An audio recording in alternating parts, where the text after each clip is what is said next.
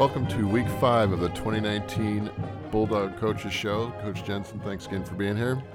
Thank you. Good win the other night up at Forks, long trip, and tough place to play, but came away with a 41-6 victory. What are some of the things positively that stood out for you there? Well, I think Forks is very improved. They're well coached. You go into a hostile environment. We had a lot of adversity, especially early in the game, and we were able to overcome that. And I thought we played a lot cleaner second half than we did the first half. And, they're a quality football team, and, we still ended up with over 400 yards of offense and held them to less than 150. So those are the positives from Friday night. So speaking of the adversity piece, I assume you're talking about trying to overcome some penalties. It seemed like if you were at the game, you saw a lot of flags. If you weren't there, I'm here to tell you there were a lot of flags. And as you said earlier, the penalties that were called on us were probably penalties, and you're not necessarily questioning those. But that was something that I think that they had to deal with that they haven't dealt with before to try to overcome some of the mistakes they were making themselves. Yeah, I mean, that you put yourself in a hole there when you have multiple penalties, especially, there was a couple plays where we had 2 penalties on the same play and both got marked off. So, that was, it was kind of a difference of two weeks, because last week I think we had 3 or 4 penalties, and Friday night we had 18. So, those things, we have to adjust to that, and that's, we have to adjust to the officiating. The officials aren't going to adjust to us, and we can't sit there and blame everything on the officials. We don't go and win a football game and then, we won because of the officiating. You hear that a lot when you lose a game, but, we got to take ownership of what we did, and we've got to find a way to get better at it. And probably good to have that game earlier in the season than later so they can learn from it. And I'm sure that if you haven't talked to them about it already, there's going to be some more conversation and another opportunity to get better.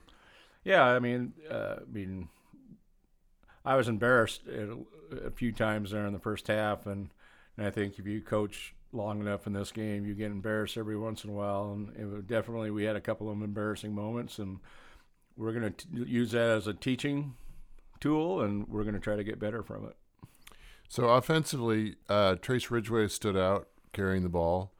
I felt like the defense did a nice job. The running back was a pretty good runner. Now he'd take it up the middle, and I was in fact made a comment. It would be interesting to see what he would do if he got outside, and he didn't seem to do that, at least that I can remember. But who stood out for you defensively? Well, Jordan King led us in tackles. He had a good game. As far as grading out, Colby Adams graded out pretty well as our free safety. We were in a lot of man coverage, so there was a lot of situations where we were in one-on-ones. I thought Brent Hollett stood out defensively also. Again, we had some penalties. You question whether it had an impact on the play, and that's what you're kind of hoping from the officials. That if they can call holding as every play if they want to, but it's just making sure that there's an impact on the play by the penalty, and we had some on defense also. So again, I think we played really well defensively. We didn't create any turnovers, but we had 5 3-and-outs on them. I think they only ran 8 plays in the whole second quarter. So another great performance by our defense. So we take a quick break from league play after just 1 week, and we head down to Woodland this Friday night. They are currently 1-4, and it looks like just on paper and looking at scores, they're a different team than they were last year. Obviously, they lost the quarterback Tyler Flanagan from last year that really had a good game against us. Yeah, he made us look bad last year quite a bit. We have his cousin now, Isaiah, who's the quarterback for him now, and yeah, they're a different team. They're not quite as dynamic. They don't they don't have that one superstar on their field, but they have played 2 really tough teams. They lost to Hawkinson and they lost to La Center, and those 2 are both very high quality football teams. So we have to play well down there.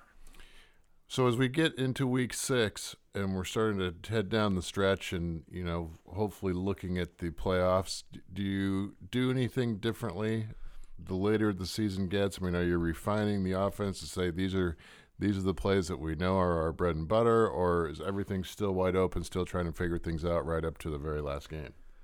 Well, we put the playbook in, essentially was in, week 1. And so it's just a matter of drawing from that playbook what we're going to use during the week based on what the other opponent is doing. We will start in a couple of weeks. We will start shortening our practices. Get towards the end of the season, we get done a lot earlier, just to save on wear and tear. By this time of the year, we start getting beat up a little bit, and they say the healthiest day of football season is the first day. So we got to watch our guys and make sure that we're trying to stay healthy and look at the big picture down the end. Okay, we're going to go back to the lightning round questions. I hope you're ready for these. Oh, boy. Okay, favorite holiday? Christmas. Invisibility or super strength? Super strength. Your favorite childhood TV show? Oh, Get Smart. Nice. Cake or pie? Cake. Name one of the 7 dwarfs. Grumpy. Is that just today, or normally it would have been Happy? Well, I had a player go to Disneyland. I said, hey, well, I'll be expecting a present. Yeah, I got a grumpy hat back. So, Okay, say good day, mate, in an Australian accent. Good day, mate. Very good. Okay, the mascot battle, USC Notre Dame this week. So you've got the Fighting Irish, which is essentially a leprechaun. Now, the Trojans you can look at 2 different ways. There's the Trojan horse, Traveler, or there's the Trojan warrior. So there's a lot of things that can be talked about here, but who gets the nod in that one? Well, I'm a Notre Dame. Keeping in mind, the leprechaun has magical powers. Yeah, well, I am a Notre Dame fan, so it's the leprechaun, without Easy. a doubt. Can run and hide from a horse or a Trojan warrior. Well, I can put spells on them, too, so... All right. Well, good luck on Friday night, and we look forward to having another chat next Monday. And thanks again for being here. All right. Thank you.